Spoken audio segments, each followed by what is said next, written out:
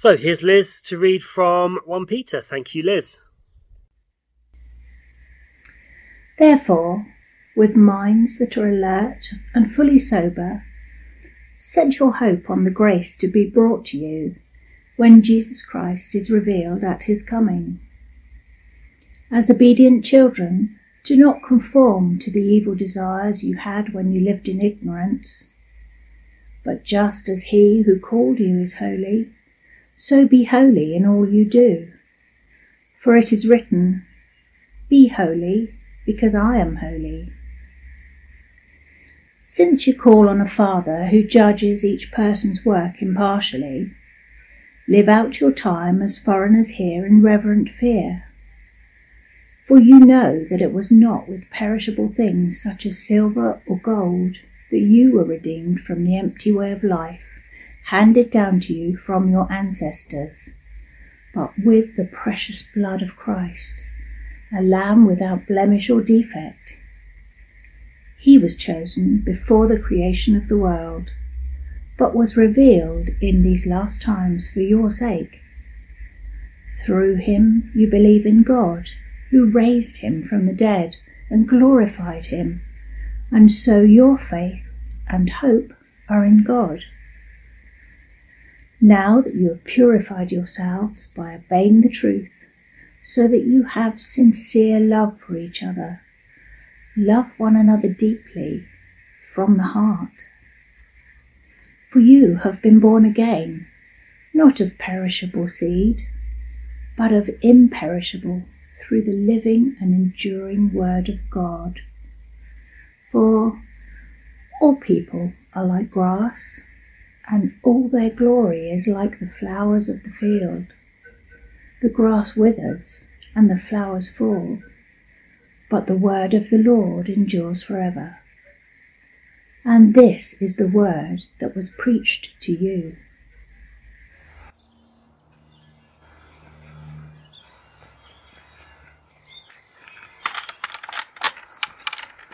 Hi everyone, I'm Gavin. I'm the Vicar of St John's Locks Heath, and I'm going to be speaking to you a bit about that passage from 1 Peter chapter 1. We're doing a little series on this letter that Peter wrote. But isn't it just an amazing, beautiful day today? I'm recording this on Wednesday. I know you'll probably be watching it on Sunday, but today the sun is shining, the sky is beautifully blue. I just feel like I want to start by praying and thanking God. So, Heavenly Father, thank you so much for this beautiful day. Thank you for this astonishingly gorgeous world that you gave us to live in. Thank you, Father, that at this time of fear and doubt and uncertainty about the future, your world just keeps turning. That spring is appearing everywhere, that your goodness is evident to us all. So thank you, Father, for your world. Thank you for your word. Thank you for this book, the Bible, that speaks to us, where you open our hearts and help us to hear your voice today. In Jesus' name. Amen. Well, last week, Ian Coombs kicked off this series on 1 Peter for us, and he told us that Peter was writing to a collection of Christians throughout the Roman Empire, living in northern Turkey, living really as foreigners in that part. It wasn't where they were from originally, and they were described as exiles in that opening passage. And people don't always know this about me because I haven't got the accent anymore, but I wasn't actually born in this country. I am in some ways a foreigner in England. I was born in South Africa. Both of my parents were born in South Africa. And although the accent has gone, there's still a few quirks about some of the food that I eat and some of the phrases that I use that will reveal to people that I'm from South Africa. If you'd known me when I was 10 years old, though, it would have been much more obvious that I was from South Africa. We as a family were living in Bournemouth at that time, and one of the things that gave us away as being foreigners was the car that we drove. My dad was insistent that you should always buy a Japanese car, and then you keep it for as long as you can, and you just keep repairing it because they're made to last. And as you can see, our old vicarage car here is a Japanese car that's starting to get quite elderly now. It's stuck with me all those years. But this car that we owned in Bournemouth, it was a Nissan Sunny, a blue Nissan Sunny, and it stood out for a number of reasons. It had been brought over from South Africa in a shipping container, and it arrived in sunny Bournemouth. My dad noticed that the paint had started to fade quite badly in all that African sun, so he had a bright idea to repaint it by hand. So we had this blue Nissan Sunny that was matte blue, painted with paintbrushes. You could see the paintbrush marks on it. And as if that wasn't weird enough, it was also had a Q registration number plate.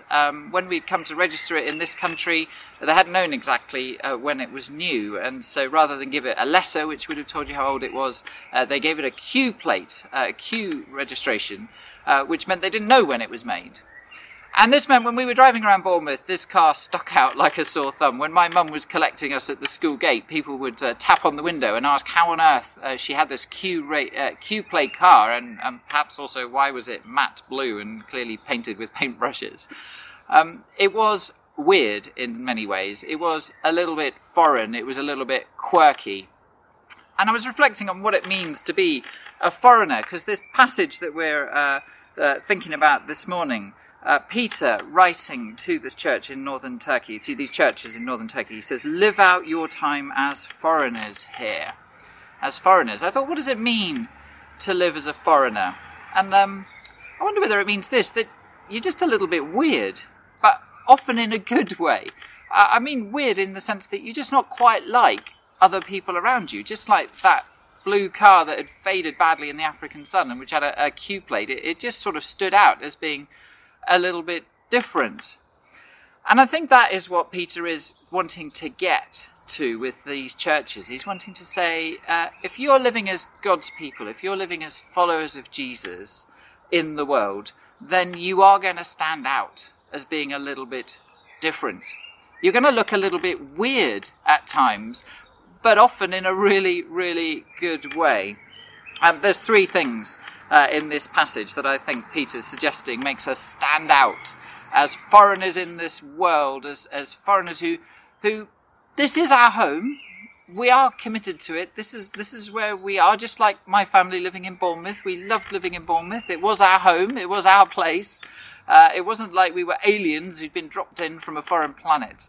But there was something about us that was a little bit weird, that just showed that we were different from other people. Three things I think that Peter is urging these Christians to embrace, that shows them as being a little bit different, a little bit weird, a little bit foreign in their context. And first, it's this idea that they are people of hope. They're people of hope. In verse 13, he says, set your hope on the grace to be brought to you when Jesus Christ is revealed at his coming. We talk a lot about hope in St. John's Church. It's one of our key words, but hope has this very specific meaning for Christians. It is a hope which says God is in control. Actually, this is God's world. He is sovereign. He's the maker of it. He's the saviour of it. He reigns supreme as king over this world. And we recognise that, and it means that whatever we are facing, we are not in despair, because we know that God is king. We know how this story is going to end. It's going to end with that coming again, as Peter's talking about in verse 13, of Jesus. He is going to come and complete this work of perfecting his world. We are people of hope. Do you know, I was reflecting on a really well-known little verse from Psalm 46 this morning. Verse 46, it says, be still and know that I am God. Be still and know that I am God. And you know, that's almost certainly a verse you know well. It's one that we often use when what we mean is, I'd like to spend some time with God now, and I want to still myself to become more aware of his presence. I want to block out outside distractions. I want to be still and know the presence of God. And of course, that's a perfectly legitimate thing to do in prayer and in our spiritual lives. But I was really struck that that is not the context of Psalm 46. It's worth looking it up and reading it for yourself. It begins, God is our refuge and strength, our ever-present help in trouble. So this verse is set in the context of trouble. It talks about there being fear everywhere, about mountains shaking, about the waters roaring and foaming. It talks about nations being in uproar and kingdoms falling. And into all of this, it continues, come and see what the Lord has done. He makes wars cease to the ends of the earth. He breaks the bow, he shatters the spear, he burns the shield with fire. Be still and know that I am God. I will be exalted among the nations. I will be exalted in the earth. You see, the context of Psalm 46 is not sitting quietly with our hands folded and wanting to become more aware of the presence of God. It's more the presence of God bursting in like a superhero into a moment of desperate, desperate need in the world. It's almost like one of those Marvel Hollywood films where at the crucial moment the dust clears, the smoke goes away, and there is the superhero standing with hands on hips saying, enough, enough. Well, that's the sort of thing that's going on in Psalm 46. It is God appearing in the midst of this war and conflict and craziness and just saying, be still, enough. Know that I am God. I will be in charge. I will be exalted amongst the nations. I think that this is what Peter's getting at when he talks about hope in 1 Peter chapter 1. It is about the hope of people who know that this is God's world, that this is his creation, that he cares about it deeply, that he loves it, that he's redeemed it, and that he has a good purpose for it in the end. And so we are not easily shaken. It's a verse that declares the sovereignty of God, that says that we have hope because Jesus is coming again. And that marks us out as being a little bit weird. People talk about hope in the sense of, well, I hope things will get better. I hope that this is going to be okay, but we're not sure it is. Well, for Christians, it's not that sort of hope. It's a hope that says, Christ is coming again. This is his world. He's coming to get us. And we can be still and just know his presence and know his power. So if Peter says, be a little bit weird as foreigners in the world because you have this hope, then I think he also says, be a little bit weird in this world because you are holy. You are called to be holy people. It's that remarkable instruction, isn't it, in verse 16 of 1 Peter chapter 1. For it is written, he's referring there to Leviticus, it's written there, be holy because I am holy. That's what God said to the Israelites. He said, you are going to be holy just as I am holy. This is going to mark you out in the world. You are going to be radically different to the people around you. You are going to be holy. You're going to be set apart.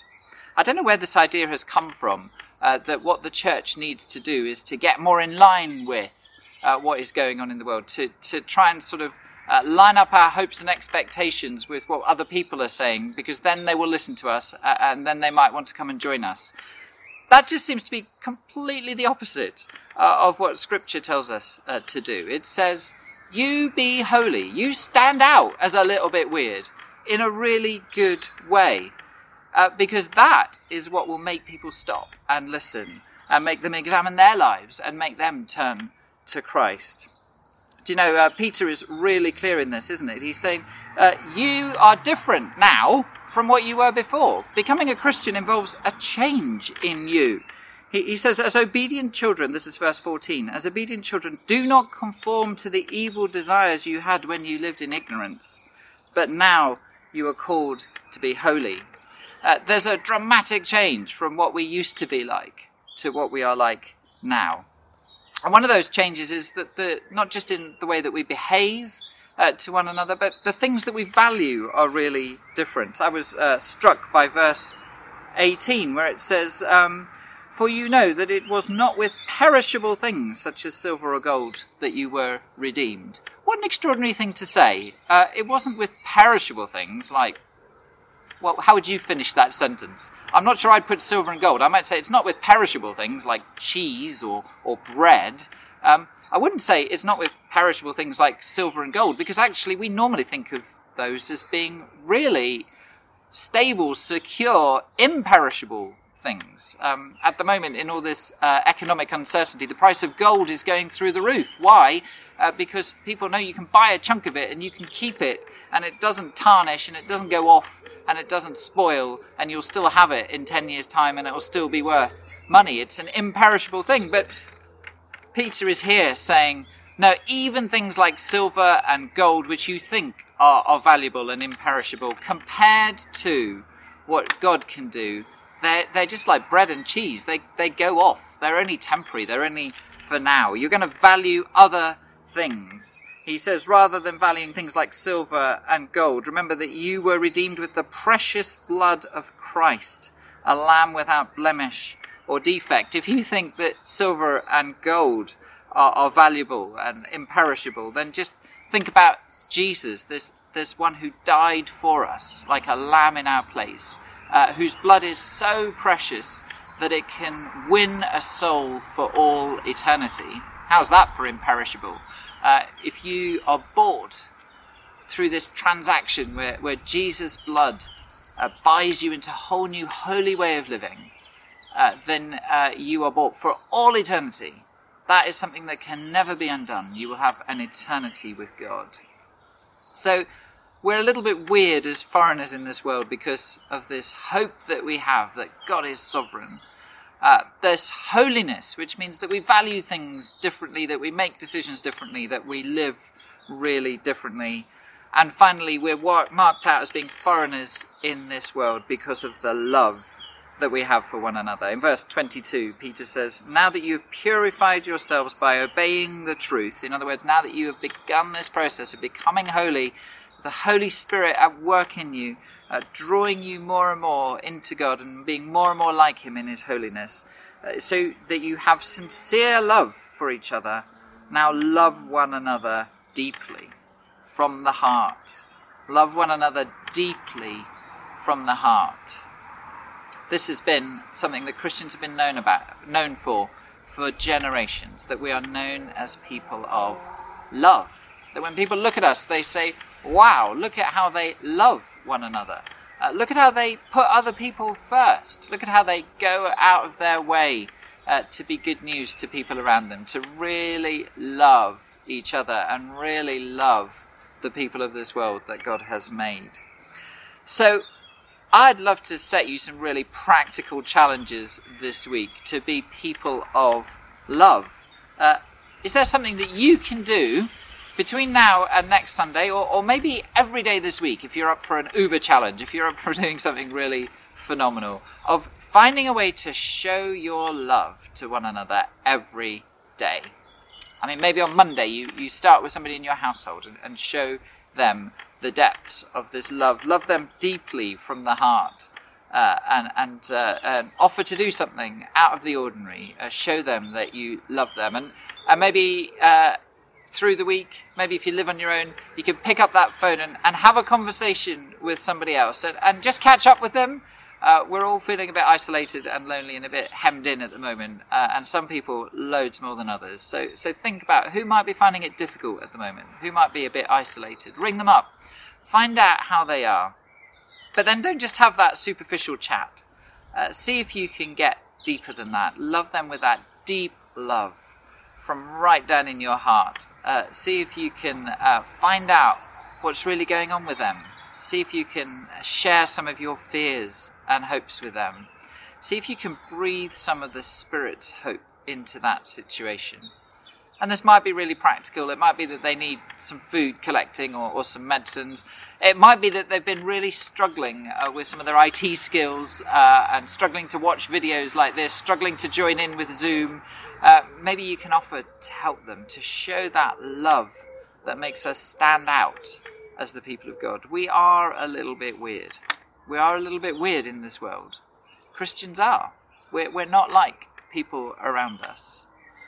We are bought by Jesus' blood into a whole new way of living, which marks us out as foreigners, as not quite like other people, but in a really, really good way. So I hope that this week, as you reflect maybe again on this passage, as you read it for yourself, maybe as you go back and read Psalm 46, you'll be thinking about what it means to be a little bit weird as Christians in the world, but in such a good way, being people of hope, being people of holiness in how we live, being people who just value things in a completely different way and behave in a different way, and being people who love one another deeply from the heart. Let's finish with a prayer. Lord Jesus Christ, wow, what an amazing vision of what it means to be your people. We pray that you'll give us that courage to stand out as people who are a little bit weird in this world. People who are different because we know you. We don't live the way that we used to. We live now in the power of the Spirit, listening for that call of Jesus in our lives. We pray that you will plant hope deep inside us right now at this time of uncertainty, when there is so much going on around us in this world. So many things moving so fast, so much to make us feel insecure. We pray that we will see you standing there and proclaiming, "Be still, know that I am God." We pray that you will continue that transforming work of your Spirit in us to make us holy people, people who are more like you, people who stand out because we value different things. We don't value the things of this world. We don't value the transitory things. We value knowing you and that transformation that you bring in us. And we pray that you'll mark us out as people of love. Will you open our eyes to need around us? Will you stir that deep love within us, that we will overflow, that just as we've received your love, we will give it out freely to those around us. We pray all these things in Jesus' name, our Saviour, our Redeemer, our Lamb, our Conqueror. Amen.